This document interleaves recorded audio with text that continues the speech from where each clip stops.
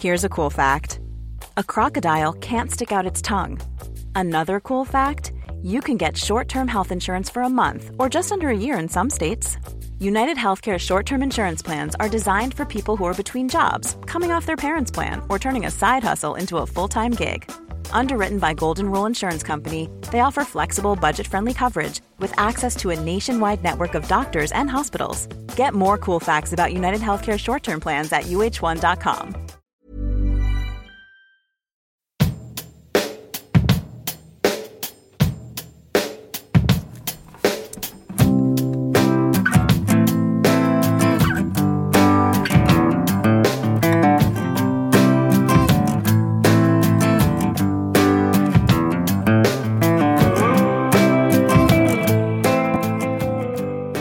Welcome to episode number 13 of Tell Me Your Tales.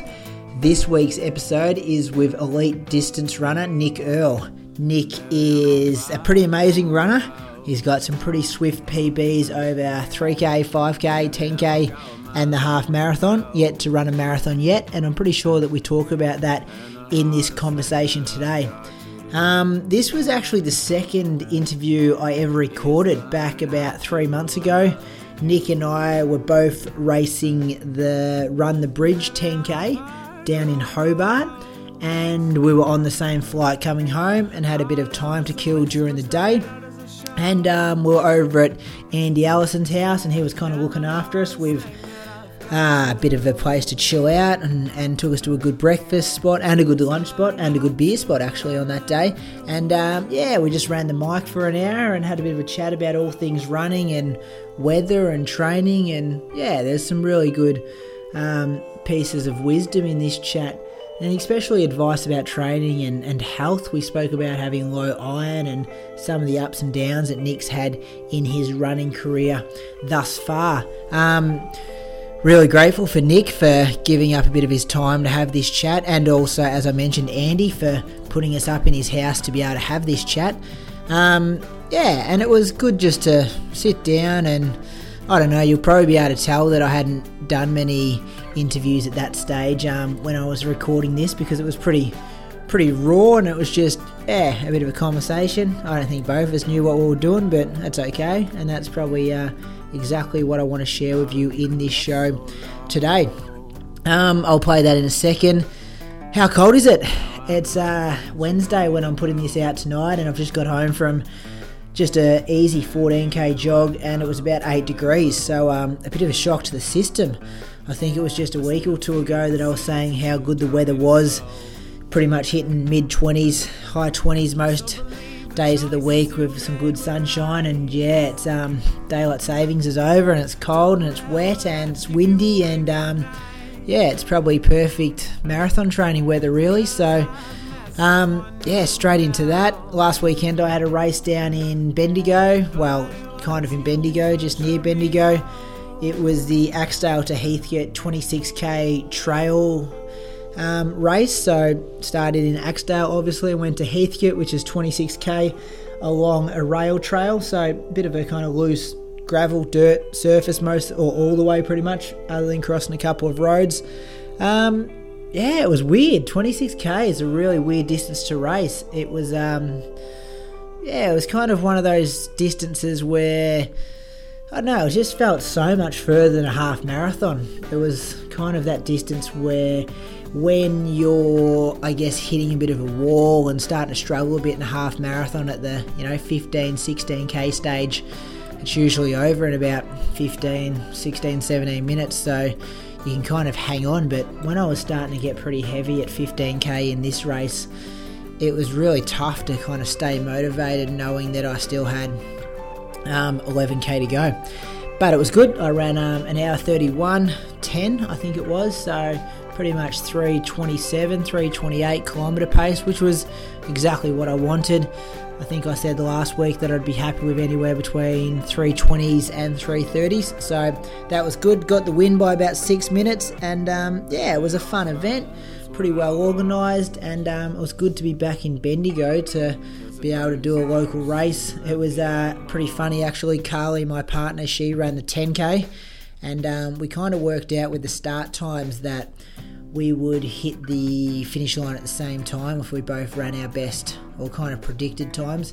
And about 600 metres to go, I looked up and could see her about 200 metres ahead, so put in a bit of a sprint and caught her with about 100 metres to go, and then she dropped the hammer on me, and I think we dropped down to about 3-minute Ks, and it made me work pretty hard to stay with her that last 50 metres before she realised there was a few news crews and photographers and newspapers and stuff set up there to take some photos and get a bit of footage. And we've kind of watched ourselves on the news having a race, and that's been real good. Anyway, this week's episode with Nick Earl. Make sure you enjoy it and hit him up on social media and stuff if you want to say how much you enjoyed the show. As I said, he's a ripping athlete, hitting some awesome times at the moment. Just last week he ran 66.27 to come second down at the half marathon in Geelong, and the week before that he comes second to Liam Adams, which was to Liam. He comes second to Liam Adams in the other race as well down in Geelong, but also this time around at Run for Your Kids. Anyway, enjoy this chat with Nick Earl.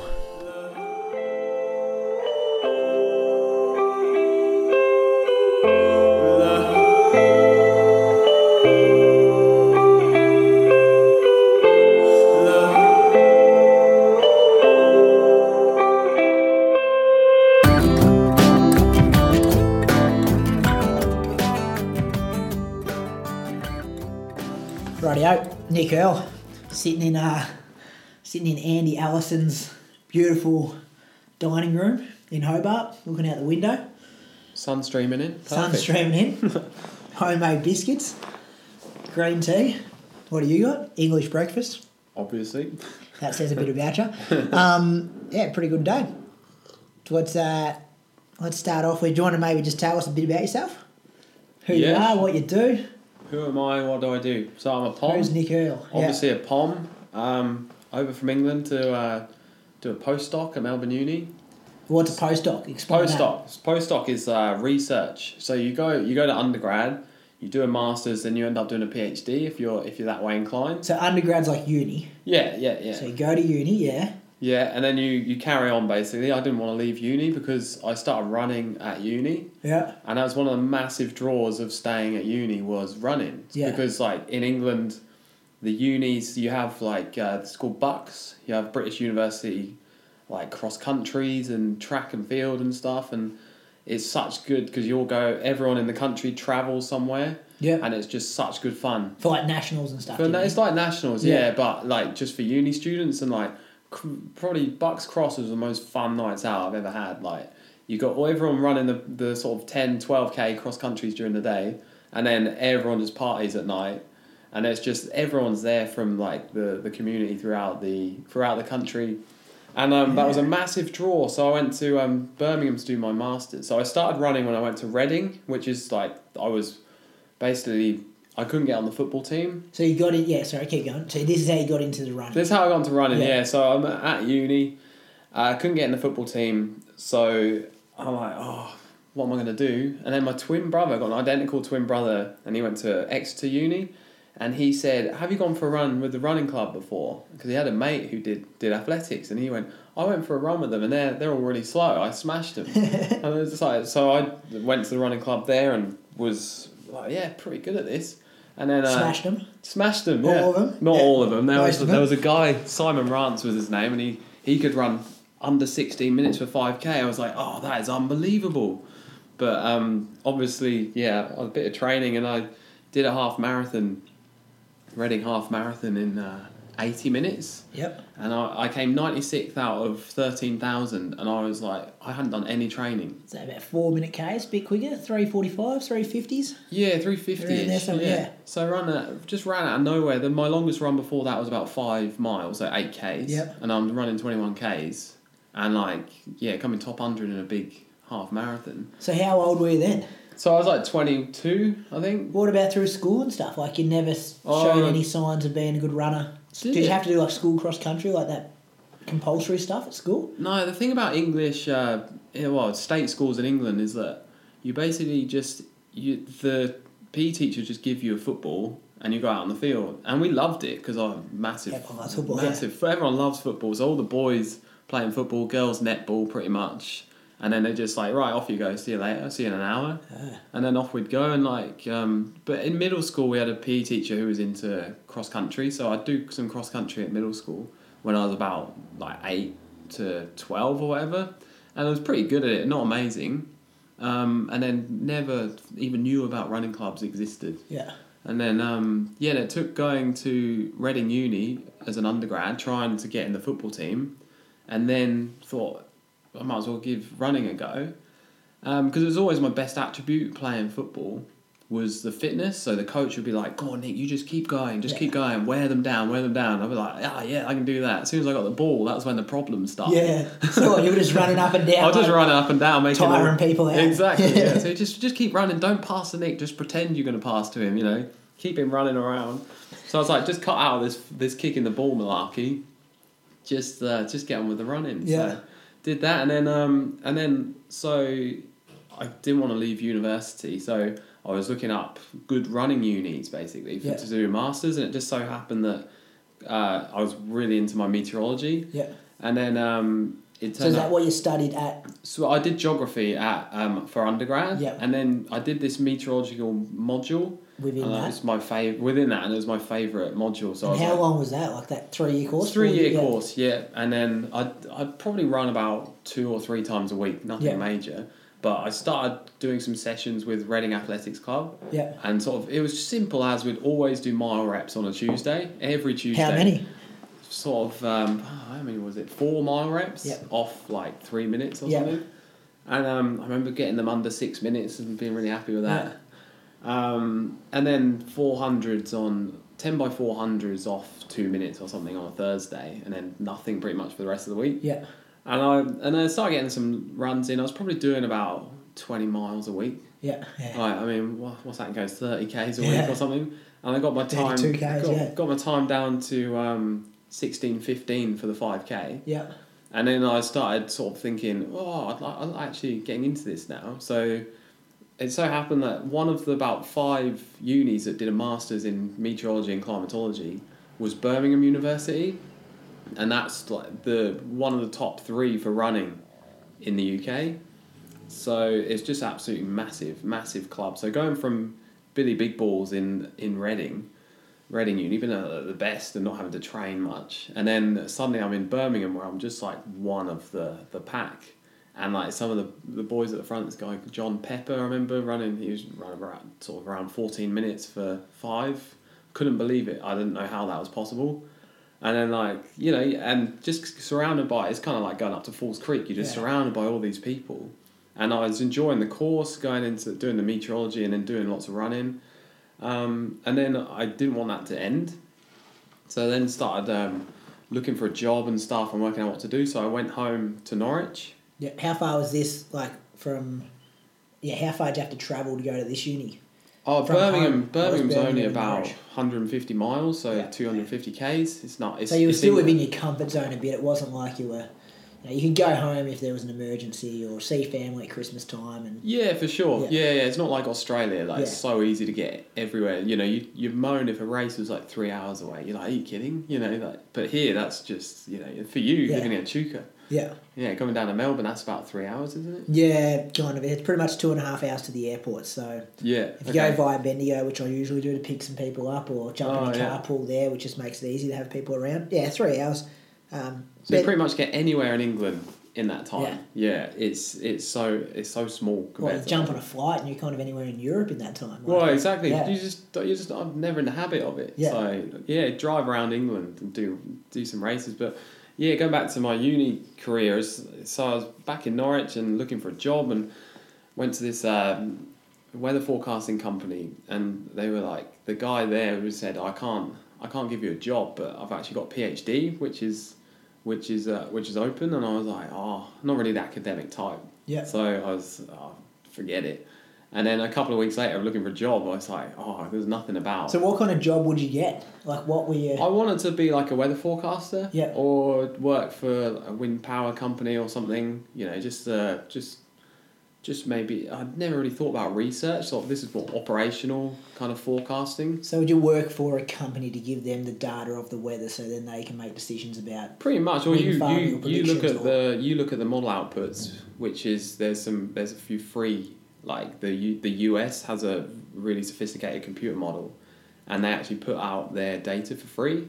So you need a meteorologist to interpret that data and work out what the sort of the bad aspects of that computer model are and what they get wrong. So you kind of need to add value and actually get the forecast out of the model, basically. So that was like, that sounds like a cool job. So I wanted to do that, but then I couldn't find anything even like it around Norwich. And then I thought, I'll just give this PhD a crack. And then I could go back to doing the university. back to uni again. Yeah, I just absolutely loved it. So it's not like the US, you know how they got so many years of... Yeah, They no. can compete, like you can just keep being enrolled in at uni and So, you keep... yeah, there's a guy who was undergrad and he won a load of Bucks medals when he was about 19 or something. He then started doing a PhD when he was in his mid-30s, and he went back and started winning Bucks medals again. He's just racing 19-year-old kids exactly. and stuff, yeah.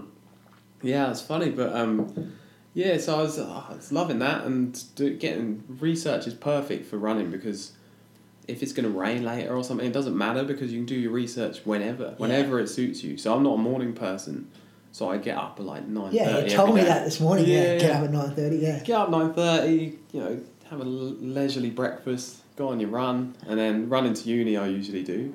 So I think that's a really important point, is to make running like part of your life rather than a hobby. It's not like you do your day-to-day stuff and then you go running. If you sort of integrate it into your run, like you integrate your run into your life, like, so I'm never sat in a car. I've not once got public transport to uni. I've always run or cycle there, and that's just it's a really good time saver. Yeah, for sure. I can imagine living in the city as well. And you're pretty you kind of look at all the guys around you look at that result today, like there's a lot of guys who would be, you're either full-time runner and you're making, hard to make money, or you're kind of working and it's hard to fit in your running. Like you've kind of got a good balance of your work doesn't make you tired for running, it doesn't affect you in, you can do your sessions at optimal times of the day. And yeah, exactly. Pretty good balance at the moment. You'd agree? Yeah, absolutely. It's I was talking to you earlier about doing slightly less, going part-time, but I mean research is pretty much as a good a job as you can do and be full-time, basically, because it is so flexible. And like I quite often go in at the weekend if I haven't done enough during the week. I'll just go in if it's raining on a Saturday, I've done my tempo run, I'll just go in just knock out a few hours work during the weekend. So to come back so we're talking about now in Australia working at Melbourne Uni, but how did that transition happen? So you've got this PhD because we got offered the PhD instead of a job, and that was over in England? Yeah, that's right. And so back in Norwich, back at the University of East Anglia doing my PhD, really enjoyed it, got a feel for academia generally, and thought this is a really good career path. And then looked for postdocs, which is like doing a PhD, but you don't have to write your massive thesis at the end. Yeah. So you're basically just employed to research stuff and write papers, which go in scientific journals. Yeah. And it's a really good job. Yeah, it would be, yeah. The problem is it's only short-term contracts. Like my one was originally 3 years. It's been extended to 4 years. So this is to come to Australia. Come to Australia, yeah. Did this get advertised, was this advertised somewhere or someone said this is what you can do next? It's on this website called MetJobs, and it's all meteorology and climatology jobs go on this list. And I was applying for jobs in like Germany, in England, America, and Australia. And then the Melbourne one was the first one I got offered. And I was like, I'd be an idiot to turn this down. And I was looking at all the most livable city and all that. And I was just like, that's a no-brainer. Yeah. And I actually certainly looked at the athletics scene around Melbourne and saw that it was really strong. Yeah. And I saw like some of the XCR results. I think Albert Park 10K had just happened. Yeah. So that would have been the 2013 Albert Park. And I saw that it would was have been the first year they kind of went back there, I think. Yeah, I don't know. I've only known it to be at Albert before Park. That it was at Flemington, the racecourse there. We used to run around the car park. Really? And before that it was at Sandown.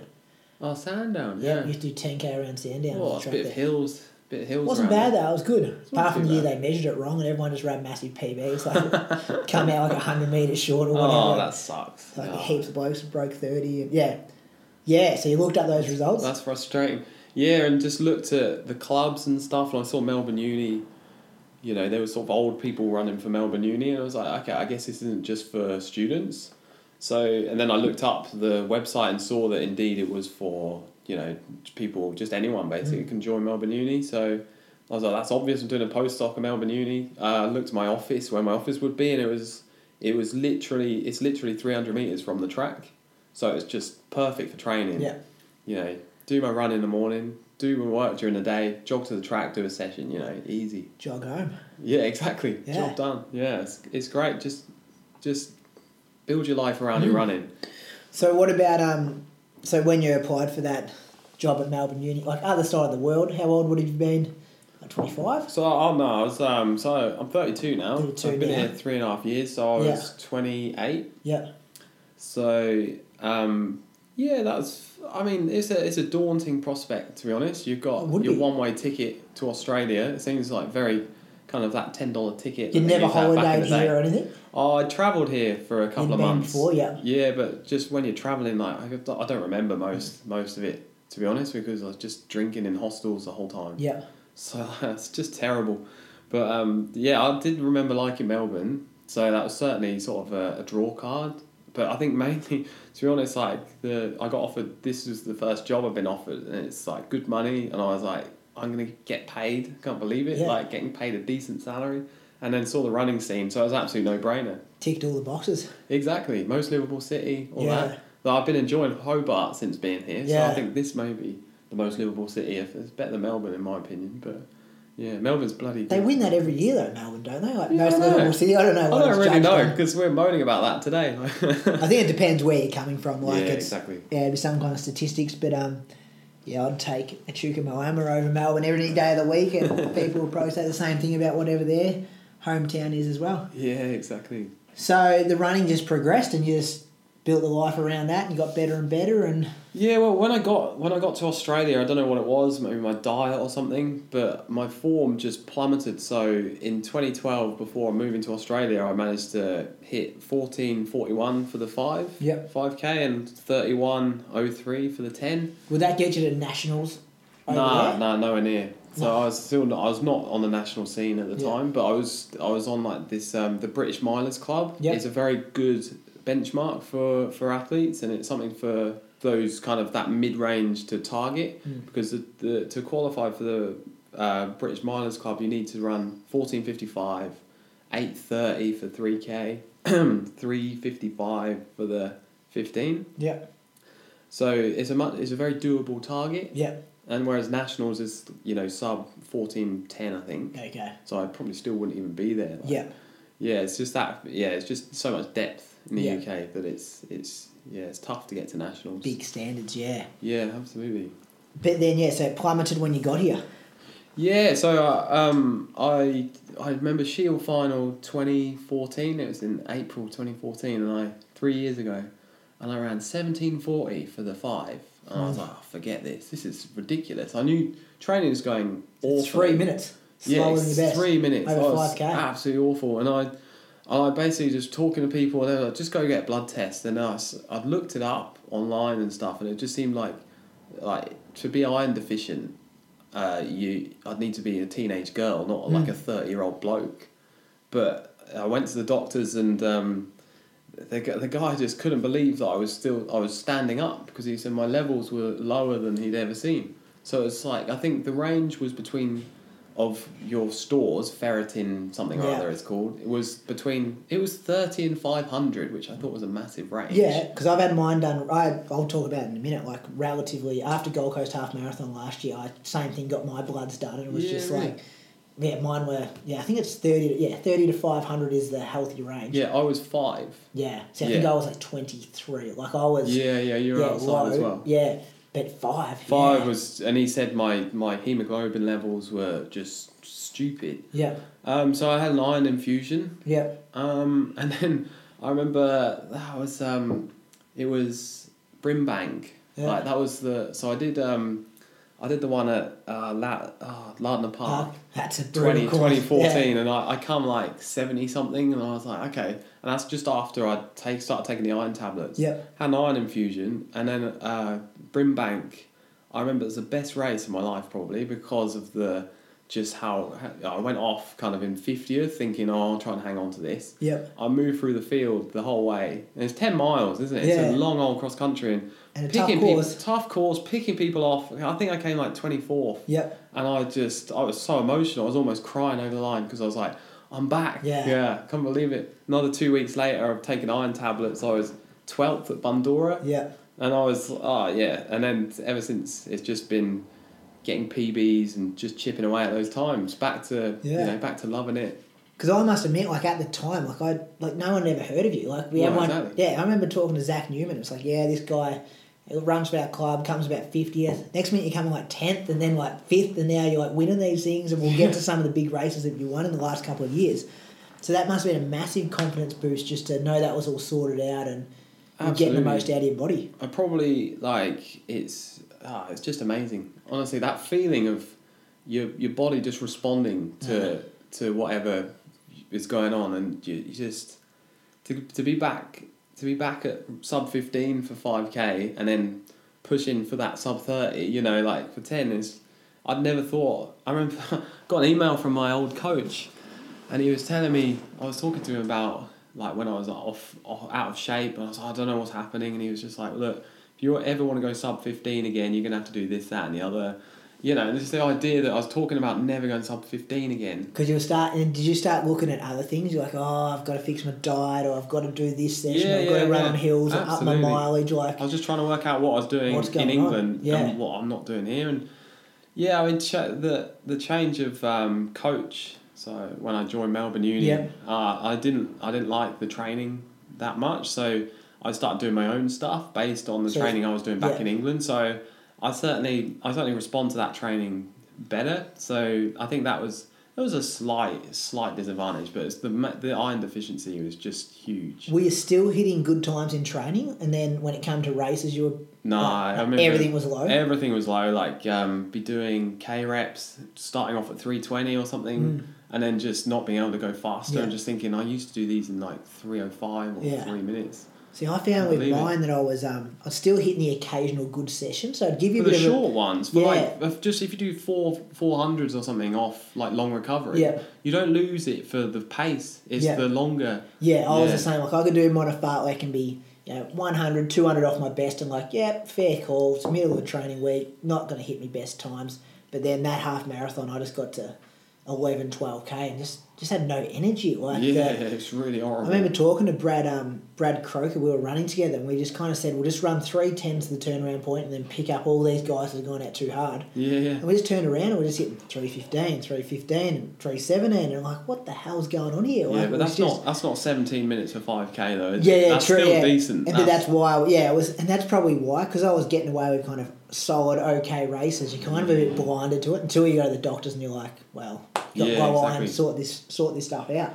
Which is absolutely. Which is good. So you got the iron sorted, and you've just been strength to strength since then. Just then, it's like iron's right, hemoglobin's right. Just all training now, Just what can I do to get those chip away at those times? Yeah.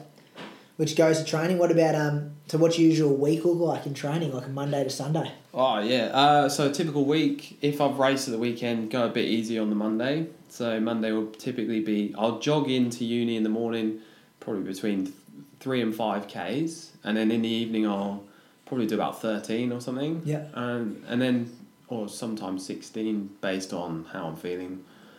Tuesday session, typically something like Optus Oval reps in Princes Park, which is basically mile reps with 90-second jog recovery. Yeah, that England session back again. Absolutely, but not every week. You mix it up, do laps of Princes. Go a bit quicker. Off 2 minutes. Yeah, you sort of mix it up a bit, and I've actually started doing laps of the zoo. That's a really good one because you start up the hill. I don't know if you're familiar with the zoo. We used to go on school camp. There's that urban camp. Oh, yeah, okay. Just near there. So you go to school camp, and I used to run around there whenever I'd go to school camp there. Yeah. So basically you start up the hill, you cruise down at a tempo pace, and then you try not to slow down. So as soon as you get to the bottom, you start really pushing up the hill and you tempo the top. Yep. And it's actually doing five laps of the zoo.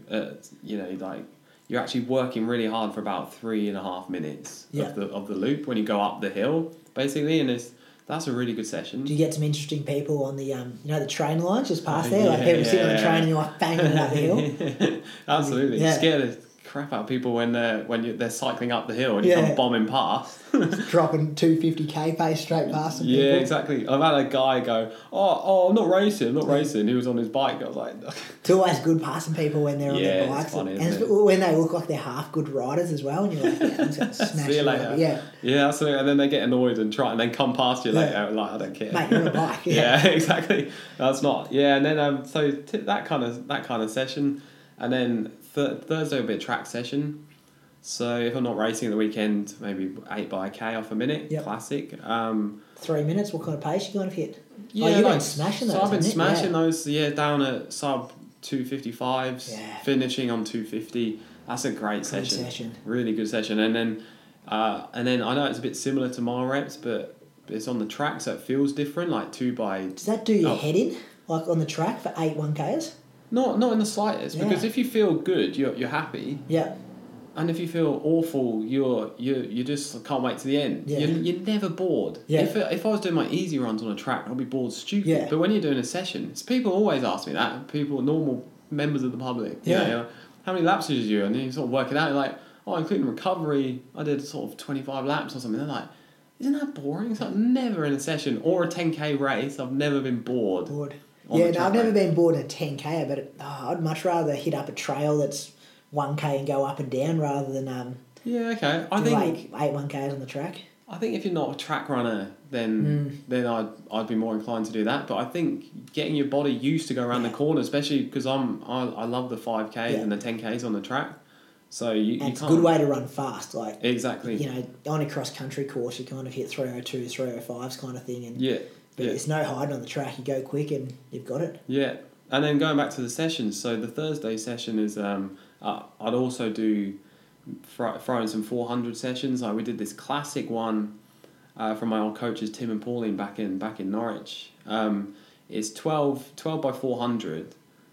First 6 at 5k pace off 30 seconds recovery. The next 4 is 3k pace off 45. The last 2 is 1500 pace off a minute. Cool. So you're getting that increased recovery, and you run sort of almost 5Ks at least 5k pace, and you're ticking all the boxes. That's a great session. And also you then, after you finish the 1500 pace ones, you jog very slowly a lap, maybe in 3 or 4 minutes. Yeah. And you just, whatever you've got, you blast round. For one last all out 400. That's a big session, and I usually do about 62 or something for that last one, but last time I did it, I did a sub 60. I was just like, that's beautiful. It's such a nice feeling, finishing a great session and then like banging out a sub 60 lap. Do you ever think of that last rep in the main set? You're like, do you think about that? Or no, that's the point. Okay. That's the point. You have such a long recovery. Yeah, that's like a different session altogether. It's a different session, and you just don't think about it. You give it everything on that last 15 pace. So usually I'm down around like 62, 63 for those two if I've nailed it basically. Yeah. So normally I aim for sort of 68, 69s for the 5k pace, and then 66s for the 3k pace, and then sub 64s for the 15s. Yeah. And then if we can get it down to a minute, that last one, that's one of my favourite sessions actually. Yeah. I love it. Yeah.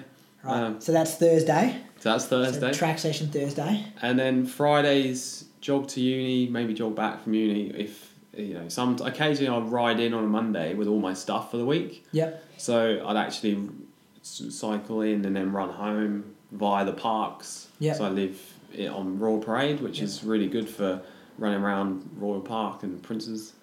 Get a bit fed up with Princes, the amount of laps I do around there. Yeah. But and then so Friday I'd probably run 5Ks, maybe 10. Yeah. If I'm racing on Sunday, I'll get in 16 or something. Yeah. Like I did last Friday. I think I got in 16 last Friday because racing today. Yeah. Yeah, and then normally Saturday's tempo if I'm not racing. Yeah. Tempo 10k. 10k. Classic. Ever do any more or any less? I've done half marathon, Tempo half marathon. I've done that twice. It's horrible. Around Princess Park. Around Prinny, just five laps or whatever. Like, oh dear me. Like, the 10. Oh, hang on, how many laps is it? It's a mile around, isn't it? Yeah. It's 13 laps. It's just under 2 miles around. Oh, is it? Sorry, yeah. So to do the half marathon was 6, and then you do half lap. Yeah, 6.5. Yeah. That's pretty rough doing that. But the 10K is just over 3 laps. Yeah. That feels good, and try and get them down. I got them down to around 31:30. But and do you do those like what? Stay in control, but stay still in control, working but hard. Yeah. You want it to be over after 5K, which I think is is a good sign that you're doing a good workout. Or that's what I always think. Like halfway through the session, like I want to stop. Yeah. If I'm doing a good session. But, you've got enough to carry on, basically. Yeah. You've got enough. God, it'd be nice to be done. I can't wait to be done. Yeah. Because, you don't want that coming too soon or too late, because then you've either undercooked it or overcooked it, basically. And then, so that's Saturday, then a long run Sunday? Yeah, but compared to you marathoners, it's certainly not a long run. Chatting to you earlier about this, so mine goes from either, half marathon to 24Ks. Yeah. And my record ever is 27Ks. And I nearly died, so I was just ran out of energy completely. Running's amazing like that, though, isn't it? That some people, you've banged out 66 low half marathon. What's your PB? 66:36. Yeah. Gold Coast. Off the back of only running 27K once. Yeah. I don't know. I go more. So my typical run is 24Ks. Yeah. At 4:20 pace. So you're running for an hour 45. Yeah. Whereas, you're only running just over an hour for half. Yeah. So I think that's fine. Yeah, and logistically that probably makes perfect sense. You're doing 35 minutes more than your race pace. You're training your body to be on your feet for much longer than the race pace. And yeah, exactly. Yeah. It seems to tick all the boxes, but having talked to you guys, I'm now thinking, maybe I need to chuck in a 30Ks. It'd be interesting to see just what happened. How you'd run. I don't know, because then I have to go a bit easier on Monday. Yeah. So, I'd say what you're doing at the moment's working for you. Exactly. Just as when I plateau, I think that's when I'll start mixing it up a bit. It's pretty exciting though, because there's so many things that you could play around with. It's not like, you know what I mean? You could chuck in some of those longer runs and just see, you might find it improves, or change your diet a bit, and there's so many little things you can tinker and then still possibly, take that next step, get low 29s, get 28.5 or... 28.5, that's a bit of a jump. Yeah, you never know. It's, you never know, it's true. All those guys who are running 28.5 today, they're all banging out big long runs. It's... Yeah, it's true. Yeah, big I need to do it. But in saying that, your body might be optimal doing what you're doing at the moment. It's... Well, I always think, the most important thing is staying injury-free. Yeah. It's when you've had a bad race... I always say to people who've had a bad race, but you're injury-free. Yeah. You be positive about it. You've just done a good training session, and it may not have gone to plan, but you're injury-free. That's when you moan is when you're injured. That's what I was thinking about today. I'm it would have been good 30 seconds quicker than hey, you're injury-free. Come down here to Launceston in, 3 months' time and bang out a good one then. There's always another race if you're injury-free. It's when you're injured. Yeah, there's not another race. You can't even train. It's just awful. Yeah. So that's pretty good. Let's talk about some of these. You've definitely taken another step the last 12 months. Win at Cadbury Half Marathon.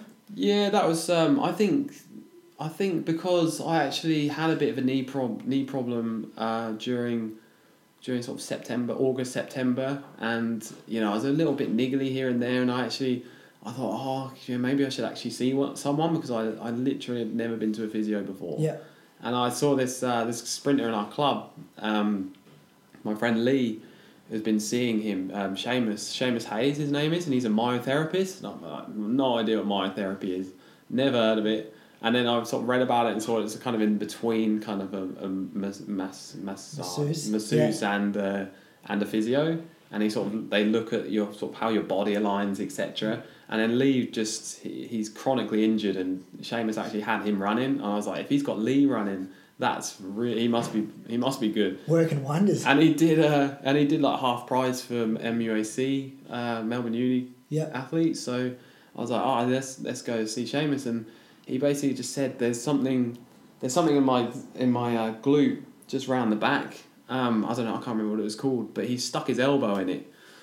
for about half an hour, and it hurt like hell. I was like almost in tears, but and then it just felt really weird the next few days. But my knee injury just evaporated overnight, basically. And then I felt like my leg was kind of detached from my body because it'd been so tight for so many years, and he just loosened it up in 1 hour. Like, because he's a sprinter, he's 6'5" and 100 kg. So like it just my body didn't know what just happened, and my leg felt like it was slapping around because it'd been so used to just being tight and kind of hard that suddenly it's all loose, and felt very strange. But a week later I was back training, because before then, bit of a hip niggle. It certainly wasn't enough to not train, which is great. But thinking back, actually, it's better to be giving 100% in your sessions rather than having to take some ibuprofen and then sort of going 90% for the first couple of reps and then maybe going up to sort of 98% effort. But you're always thinking about my hip or my knee or whatever. And then so I think that's your when kidneys with the no good for the kidneys. Yeah, exactly. And then the stomach issues that you get with taking that stuff. So like, I mean, so I think during October I think I went to see him, November time, and then since then, like, training injury free, you go 100%, and you've got no worries other than your session. We're training well injury free, like that's a thing. Exactly. Hitting good sessions every week. So that was a few weeks before Falls, and then I was in really good shape and then did that 3K, the Vic Milers 3K, and didn't have a good one. I just tactically messed it up. And then it was pretty miserable. It was really hot. Still ran, like, just to let the listeners know, would you run 8:20? 8:21, I think. Yeah. So but that was still a nice time. 5 seconds off a PB, so I was pretty annoyed. And with things that have gone wrong, though, it's still a relatively... Yeah, but it still kind of felt like a sideways / backwards step, And then I had a 5K the week later. That was the Vic 5K champs, and I was thinking I was in shape for a PB, which is 14:18, and ended up running just like 14:39, because I don't deal with the heat being a pom. Yeah. Like, it was 35 degrees or something, and I just really struggled. And I knew that the conditions and me racing it badly wasn't a reflection of my fitness, but running just gets in your head, and I was just thinking, maybe I'm not that fit. But I've got Zatopek coming up, which is the big one. Yeah. Always all roads point to Zatopek when you're a 10K runner. Yeah. And that had just miserable weather as well. It was super cold and windy as hell. And like, I went off too fast, and then Toby Rayner and Josh Harris came up from behind halfway through the race, and I just couldn't get on the train. I was trying to get on the Toby train. Josh rode the Toby train the whole way around for a big PB, and I ended up going slower than I did the year before by 10 seconds. I ran 30:08, I think, and I was very disappointed. And I was thinking that doesn't reflect my fitness. So I was just very disappointed in that. But then I had that Steigen race, the Geelong. Yeah, 10K. Geelong, another 10K, just 9 days later. But I always seem to recover from racing really quickly, so I can do quick turnarounds. And my confidence was pretty high for generally, because 3 days after that 5K champs in November, I did the City to Sea race. That's right, yeah. And I still felt the 5K in the legs. Yeah. But I managed to win the City to Sea, which is just unbelievable. So that was, massive fun run. Everyone who runs will be familiar with that fun run. Big prize, big fields. Absolutely. Iconic Melbourne. Like, you take that run for the kids, Melbourne Marathon Festival, like, that'd be the big three. Big three, yeah. Wouldn't they? And it's hard to win those races because you've got so many elite athletes, and when there's a good, especially in Melbourne, when there's a good prize up for grabs, it's a fair chance there's someone who's been to World Champs or Olympics or Com Games that's gonna... They normally show up, that's gonna rock up, yeah. But I think it goes... You have like a year on, year off. So basically 1 year is really lean, and then all the big boys think, I could just jog round next year and win. So they all show up the next year. The year after that, like, not good enough, I'm not going to bother. Yeah. And then so no one shows up. So someone like me wins. And then next year, your Liam Adams, your Collis Birmingham is going to be like, I want those free flights. Right. If Nick Earl's winning it 1 year, I'm going to... I don't take anything, but still, you were in good form and you were training well. Yeah, absolutely. No, it's a great confidence booster winning a big road race in... I think I was running 3:04s or something for the 15Ks or something, like real good stuff. And I was running with Dave Thomas from the Tassie guy for most of it, but managed to like pull away in the last couple of Ks. So that was a big confidence booster. So I knew I had that in my legs for a good 10K. And Zatopek was such a disappointment, but jump into Steigen, and then Jordan Guzman, Mitch Brown, I heard them before the race saying, you take 2 laps, I'll take 2 laps at 70 seconds. I was like, right, okay, let's see how long I can hang on to 2:55s. And the story goes that I hung on for 8Ks, got dropped, and I absolutely blew a gasket, ran a 3:15, 1K to go. I'm thinking, right. So a 3:15 when you've done 8K at 2:55. 8K at 2:55. And then a 3:15. A 3:15, that's the how wheels much. have fully come off. Off, and then suddenly I get second wind, last K 2:52, coming in a club record of 29:34. It was just unreal. Yeah, absolutely, it's just amazing. Yeah. To go back to talking about 5Ks with low iron at 17.5 minutes, now you're running 29:34. Yeah, exactly. The difference is unbelievable. So I think, if I tell anyone these days, if you've got an unexplained patch of form, go get your blood checked out, because I'd never even heard of low iron in 30-year-old blokes before. Never thought that would be a factor. The fact that this metal can make such a difference to a human being, and they're running. It's absolutely bizarre. Did you find that result was kind of like redemption from the, in your words, the bad 3K and 5K? 3K, 5K. Didn't get a result, and it was just like, this is a fair reflection of my fitness. So it was really, really good. No, taking 24 seconds off a PB. Yeah, and that would have been the space of like 2 months. Within 2 months of one city to see, you ran 29.5. Yeah, absolutely. And then it's up to Falls Creek. Yeah. And that was, I had a really good stint up there. So I was, so Ben Buckingham, actually, he had a really good run at the Vic Milers 3K. I think he ran 8:11 or something amazing. So I was thinking, if I can stick to Ben in these sessions, I'm doing well. And I was absolutely blowing him out. I hope he's listening. I'm blowing him out of the water. Mate, I don't know if anyone's going to listen to this. It's probably just me and you going to listen to it, and that's it. I'll send it to him anyway. Just to let you know, at the 38-minute mark, we mentioned your name. Have a listen. Yeah, exactly. Yeah.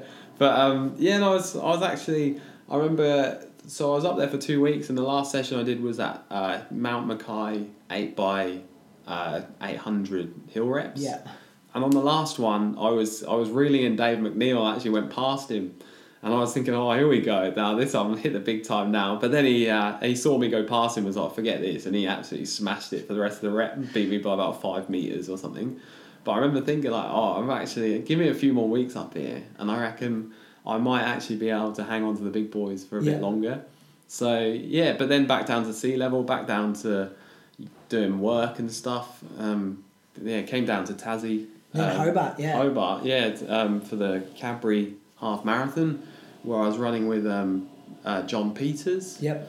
And just worked with him. We're training the lead, and we dropped everyone else, and I felt good. So I pushed home strong in the last 6K or so, and managed to do 67 minutes flat on the hilly course. Yep. So missing out on a PB by 20 odd seconds and that's compared to Gold Coast, where I had a perfect sit the whole way. It's flat as a pancake. This is a hilly course, and there's a bit of wind around. I was taking a lot of the lead. So it's really, really good shape. And what's next for the season and stuff? So there's not much. We were chatting earlier about there's not much on this year. So just a godsend, these Tassie races. Yeah, they are. Yeah, really, really good. So obviously today was a target. Yeah. It's a 30:08. 30:08. Oh wait. So I was very disappointed at that time. That's the same time I got Zatopek. Yeah. But Zatopek doesn't have 4 hills in it. Exactly. Different race, and it was great because I was running along with the big boys for 5Ks until the bridge, and I popped on the bridge a little bit, and then Kevin Batt came up behind, worked with him I managed to get him in the last couple of Ks. So it was very satisfying, and hearing Dave McNeil say that they were jogging the first 5K after the race was a bit of a Yeah, it's a bit of a blow, but, you know. But these are some of the best runners that Australia's ever produced. Yeah, like, these exactly. are, you know, top-end elite guys, and you're sitting in the lead pack with them at 5K. Like, it's got to be confidence-boosting when you're mixing it. Oh, it's amazing. Just in the pack with those boys, Dave McNeil, Liam Adams, Collis Birmingham running next to me. It's just like, oh, what's going on?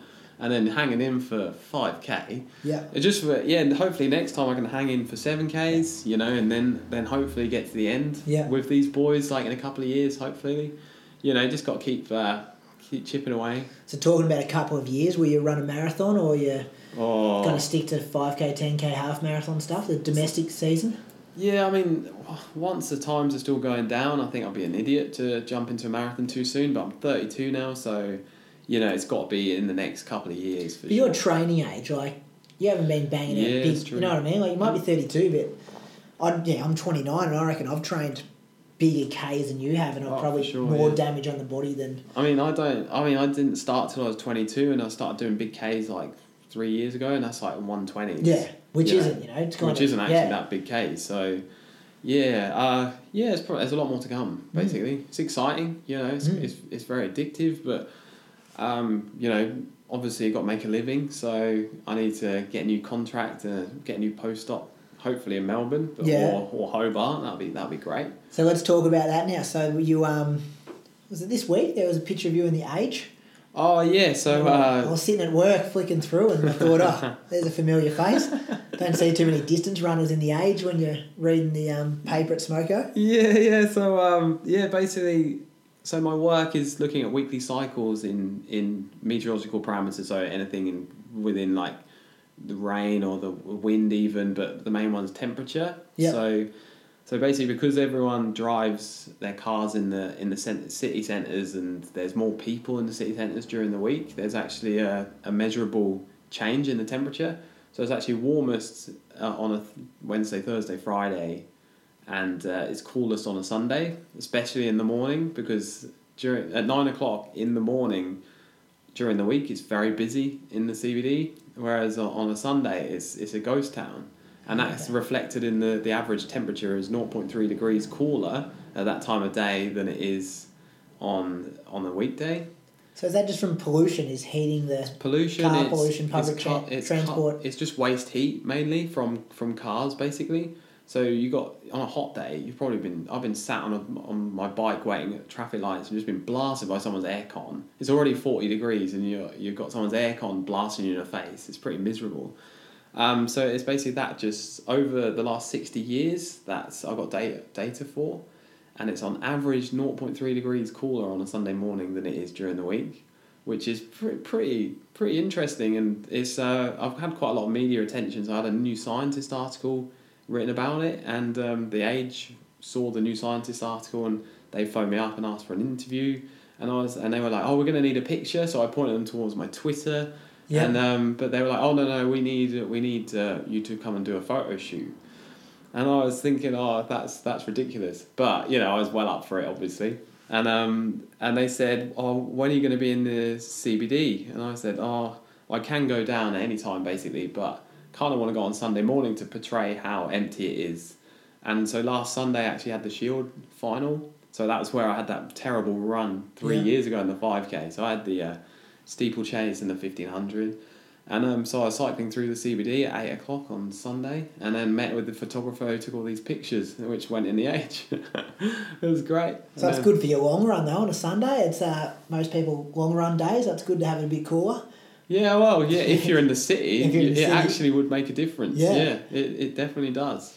So talking about that kind of global warming stuff, does your role touch on any of that stuff? Like looking at all this weather stuff, surely you'd have an opinion and have stats and have knowledge about, you know, we spoke before at breakfast about some people just don't believe in it and it's got all this data, and what's your thoughts on it? Oh, well, it's absolutely, there's no argument, and there's no, any scientist who is arguing that it's not our fault, this global warming, is unpublished, because it's such flawed science and it can't get through the peer review process. So you never hear in the scientific community these people, there's no climate skeptics in the scientific community, because they just know it's as simple as if we're putting more carbon dioxide in the air, that is what keeps the Earth warmer. Basically, it's what. So, I think it's based on where the Earth is away from the sun. The average temperature on Earth should be minus 13 degrees, but it's actually 13 or 14 degrees. And the only reason that is because of our atmosphere, because of greenhouse gases. And that's exactly what it's doing. It's a greenhouse. So we put more greenhouse gases up in the atmosphere. It's the equivalent of thickening the windows on a greenhouse. So what's that going to do? It's going to heat it up. That's exactly what's going on planet Earth. And you get all these people wanting to burn coal. Yeah. And that's just going to thicken these windows. It means the heat can't escape, basically. All the sun's radiation can get in. It can't get out. So that's... The greenhouse is getting hotter and hotter. It's getting hotter and hotter, and it's not slowing down. I mean, and governments, you got... Not to get political, but you get all these people with political agendas when it comes to coal. And the coal companies are sponsoring the exactly the government parties, and then their government parties are approving coal developments. And it's absolutely dreadful. I don't know what's in their heads. They're literally just looking away. They money. But the thing is that, if they have kids and stuff, and their grandkids are going to suffer. And they're smart people, though. They're intelligent people. I honestly decisions. don't believe these people are climate skeptics. They just pretend to be because it's convenient. Yeah. And it does my head in, because as a scientist, there's a lot of brilliant climate scientists that lose their jobs because the government are no longer funding it. Yeah. And it's just, these are great Australian scientists. Yeah. These should be praised. We should be worshipping these people. Who are doing the right thing. They're doing the right thing, and all they've done is they were interested in science as kids. Trying to get school kids into science, and these kids were into science, and they were the best. Yeah. So they went and did their PhD postdoc, and then they go into science, and then they get absolutely smashed by the media. And because my stuff actually isn't to do with climate change; it's all to do with how we affect the climate on a day-to-day. Yeah. So that's actually a lot less political. So I think that's The Age might think twice about posting, getting scientists in talking about climate change per se. Whereas mine it's just an interesting topic. Yeah, but then you kind of read newspaper reports, and being a teacher, you read and see things on the news about our science scores are down or our math scores are down. Like the kids aren't as progressing as much as other countries in, but. When we speak about look how the best scientists in Australia are being treated, exactly. And that there's no jobs like in climate science. There is, but there's not as many as there should be, because we really need to get hold of what's going to happen. Because, there's all talk about this is 1.5. So when I was talking about the Earth is meant to be minus 13 degrees. Yeah. If we didn't have an atmosphere, but it's actually 13 or 14 degrees. We're actually now 1.5 degrees warmer than we should be because of greenhouse gases. So we should, and we're just making it worse. And the climate is going crazy, and no one can argue that we've had more extreme floods, heat waves. That's all to do with climate change. Yeah. The heat wave we recently had in New South Wales, there's a really good few scientists based at Melbourne Uni in New South Wales, and they actually came up with this statistic saying this heat wave could have happened without human-induced climate change, but we've made it twice as likely. So we've doubled the likelihood of having an extreme heat wave like we've just seen in New South Wales. So there's literally twice as many. It's crazy. Because that's what you hear sometimes. They're like, but it comes around every 200 years. It just gets hot for a while, then cold for a while, and we don't have data from 500 years ago. Like exactly. All this stuff. And when they chuck out this stat saying it was hot 100,000 years ago, it's like, but we were closer to the sun at that time. Yeah. It's a cycle. We're on this elliptical orbit. So sometimes you're closer to the sun, sometimes you're further away. And at the moment, we're meant to be cold. Okay, we're meant to be actually, during a colder period, we're meant to be going into a sort of glacial period over the next few thousand years. Yeah. Not as hot as we've ever been. It's completely humans' fault. But it's just there's too many agendas in people with the political power, unfortunately, and they just ignore the climate science. It's post-truth age. They're just saying, I can't remember which politician it was, just saying, I don't believe in climate change. It's based on nothing. It's just my opinion. It's like, well, how is that an argument? You're just saying, it's my opinion. It's like, it's the equivalent of tapping someone on the shoulder and running away when you're only having a conversation. It's stupid. And you've been to, I know when we went over to Europe last year, like just some of the measures in place, like Germany, like the amount of people riding bikes there, and it's beautiful. You couldn't buy plastic, like anything in plastic. Like it was, every soft drink would be a glass bottle. People are taking their glass bottles to the supermarket, they're putting them in the machine, they're getting money back as a refund. Like smart cars everywhere. Amsterdam, like parking meters where you charge your cars up, like. Exactly. You come back and you're just like, whoa, like we've got a couple of solar panels on our house, which is good, like saves heaps on the bills. I'm sure people throw rocks at them, you know. And then they're on our little back house, so no one can see them from the road, which is good. So thing is though, the really frustrating thing is we've got a few energy scientists in our department as well, and basically Australia, if you think about it, there's Tassie gets plenty of wind. You could power Tassie with wind energy, and the desert in the middle of Australia, you could stick some solar panels there and power Australia. Just grid it, yeah. The national resources are just unbelievable. You could be sustainable within a few years if there was the investment. You don't need coal, and I totally understand how sad it is because you have these really like old villages based on coal mines and the jobs there. The jobs and the community. I mean, that's a real shame. But I mean, it's I completely understand why people ignore it. Completely understand it, but you just got to think of your grandkids, because your grandkids are going to live in a world which is probably 3 degrees warmer than it should be, and you're going to get heat waves all the time. You're going to get just stronger cyclones. It's just going to be absolute carnage. So you just got to think, okay, let's invest in renewables, get people putting solar panels on their houses, create jobs that way. Build wind turbines, just find different ways of doing it, but just clean energy is the future, and it's just so stupid investing in coal these days. And that movement's starting though, isn't it? Like people are starting to do it themselves. Like if the government's not going to do it, we're going to spend money on putting the solar panels on our house. I think we are getting to that point where you've reached that tipping point where people will start doing it themselves. And I think I heard that Malcolm Turnbull got a load of solar panels or something put on his house secretly. Oh, did he? Yeah, it was like a Tesla battery or something. I saw that in the news recently. I found that very amusing. He's all for coal, saying, "Oh, bring coal in Parliament, blah blah blah," and he's actually like, "Oh, I can save a load of money with the solar panel."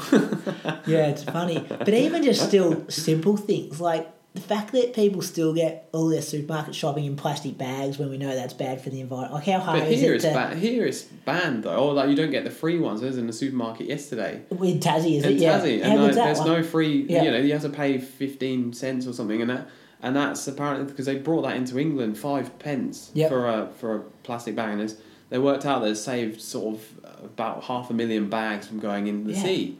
So you got, it's just sustainability. Yeah. It's just so important. It's an absolute no-brainer. Yeah. When you go shopping, you bring a backpack. Yeah. You don't think about it. Just have some of those bags in the back of your car, like the reusable ones that you go in, take, like it's not rocket science. Yeah, I know, I'm guilty of it. Oh, so am I, 100%. Because I know that there's going to be a plastic bag there, I don't bother thinking of convenience, ahead. Yeah, exactly. But, if they're not there, I will certainly bring one. We went and watched a doco, Carly, my partner and I, and it was... this plastic-free Echuca Miami group put it on, and you watched the doco and had this discussion about it. And until you know the facts about where the plastic goes and how it affects the environment, you're just like, wow, and how many bags have I got from the supermarket in the last... Yeah, I know. And now, like, we'll be at the supermarket and we'll forget our bags, and we come out, like, juggling because we're like, no, we definitely don't want a plastic bag. Like, yeah, that's right. That's we're kind of a bit stubborn about it. But it's funny, like, the people at the supermarket still... They almost insist. It's like, no, you got a watermelon. We'll put that in 2 plastic bags. You're like, no, please don't do that. No, we'll do it. They do. It's like they're trying to get rid of them, isn't it? Yeah, it's like they're getting their own commission to get rid of these bags. I find that they put bags around anything, and then they also like you have some apples in, and then they'll use a separate bag for like some oranges. Like no, that's fine. Stick them all in. And we're the same. Like we'll go and fill our basket with 5 apples, 10 bananas, kiwi fruit, stuff like that, and then. But we won't put them in the little plastic bag that keeps them together. And then it's almost like the checkout girls get a bit annoyed because they're coming through and they've got to put them on and weigh them. They're thinking, why don't you just put these in a little plastic bag and keep them together? It's education though, isn't it? Yeah. As soon as because you watch the doco about what happens to plastic bags and you're just I've got it. You understand it. And it's just people just aren't educated. They don't think about it. And because I had a mate who's just been to India And I was saying, like, India from the TV just looks like an absolute hole. Yeah. And he was saying, like, yeah, okay, it's amazing culturally, blah, blah, blah, but it is filthy. And he said that he saw this guy just chucked a plastic bag out of the train window, and he actually went up to him and went, what do you think's going to happen to that? And he was like, oh, it's okay, it's gone. It's not on the train, it's fine. He was like, yeah, but where do you think it's gone? And he was like, oh, it's just outside. It's like, yeah, but then what do you think happens to it? It's just going to sit there for 100 years. Yeah. Until some animal eats it and then kill the animal, yeah. It's just they're just not educated. No. You just need to, exactly. And climate change is exactly the same thing. Well, our health is kind of the same thing as well. Like, the most two important things to me is my own health and people close to me's health as well, and our environment. Like, without those two things, I'm gone. There's no point having an awesome pair of running shoes or an awesome house or whatever if I don't have an earth to live on and my body to live in. Well, yeah, if you're gonna get philosophical, yeah, absolutely. Yeah, but you think about it, and they're the two things. We've got one planet, like exactly people right. talking about going to Mars. It's like what the hell? Earth is a hell of a lot better. Like, what are you talking about? But yet we don't educate ourselves on the food we put in our body or the way we live our life or what happens when we turn the PowerPoint on. What does that mean, burning somewhere? Like it's... Yeah, you just... it's just like... yes. It's just like it's a kid. A kid would say, I think my mum's a teacher, and she asked her kids, where do you think that apple came from? She went, they all went, the shop. They didn't think of the big picture. They're just like, well, what happened? Where did the shop get it from? They're like, they start thinking. That's what we kind of need. Yeah. We need the adults to do that kind of thing as well, yeah. Yeah, it's funny. It's funny. Rightio, mate. I think we've nearly covered everything. Where can people, if they want to keep track of your running? Strava, obviously. 500 followers, is that right? 558, I think. Smashing it. Watch it, just Nick Earl on that? Yeah, Nick Earl, Melbourne Uni, you should find me. Yeah. And then what about Instagram? Twitter? Twitter and Instagram. It's Nick_O_Earl. Yep. So nice and simple, and that's the same for Instagram as well. Beautiful. It's always good when you keep them all the same. Absolutely. Yeah. Easy to find it. Thanks for your time, mate. And cheers, Brady. Good luck for the rest of the year running. Yeah, and yourself. Beautiful. Thank you.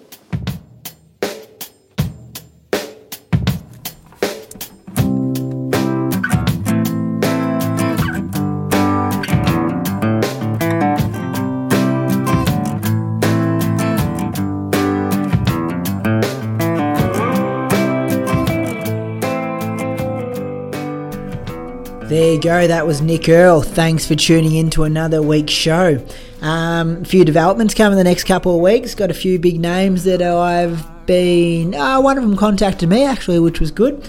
And, really looking forward to bringing those shows to you. As I said last week, if you've got a chance, jump on iTunes and throw me a review. It just helps me get the show out there a bit more. Thanks to all the people who have put up Facebook statuses and shared my my Facebook page and things like that. Really appreciate it. As I said, it's good to be able to bring you this content, and I really just want to get it into as many ears as possible.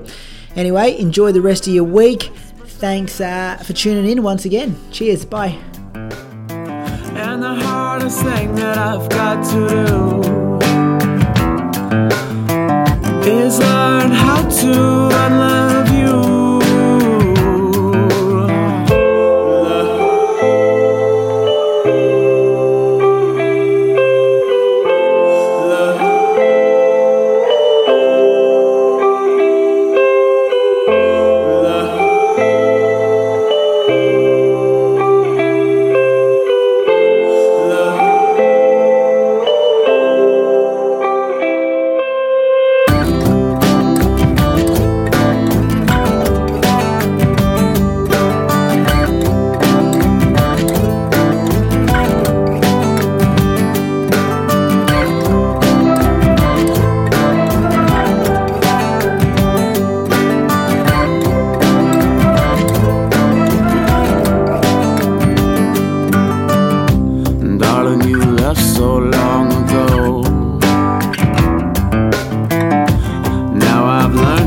You'd want me to know. And even when I'm feeling low, I still feed the seeds that you taught me to sow. So believe the choices you made were right. Don't let what ifs keep you awake at night. someone new now. But it was you who first showed me how.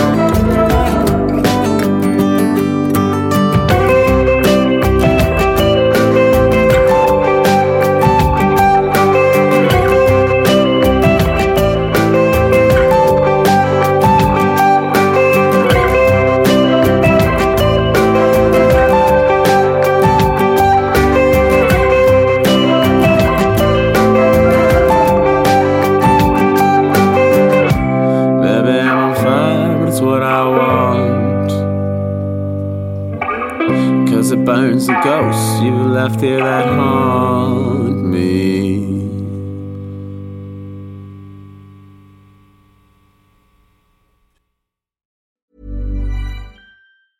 Even when we're on a budget, we still deserve nice things. Quince is a place to scoop up stunning high-end goods for 50 to 80% less than similar brands. They have buttery soft cashmere sweaters starting at $50, luxurious Italian leather bags, and so much more. Plus, Quince only works with factories that use safe, ethical, and responsible manufacturing. Get the high-end goods you'll love without the high price tag with Quince. Go to quince.com/style for free shipping and 365-day returns.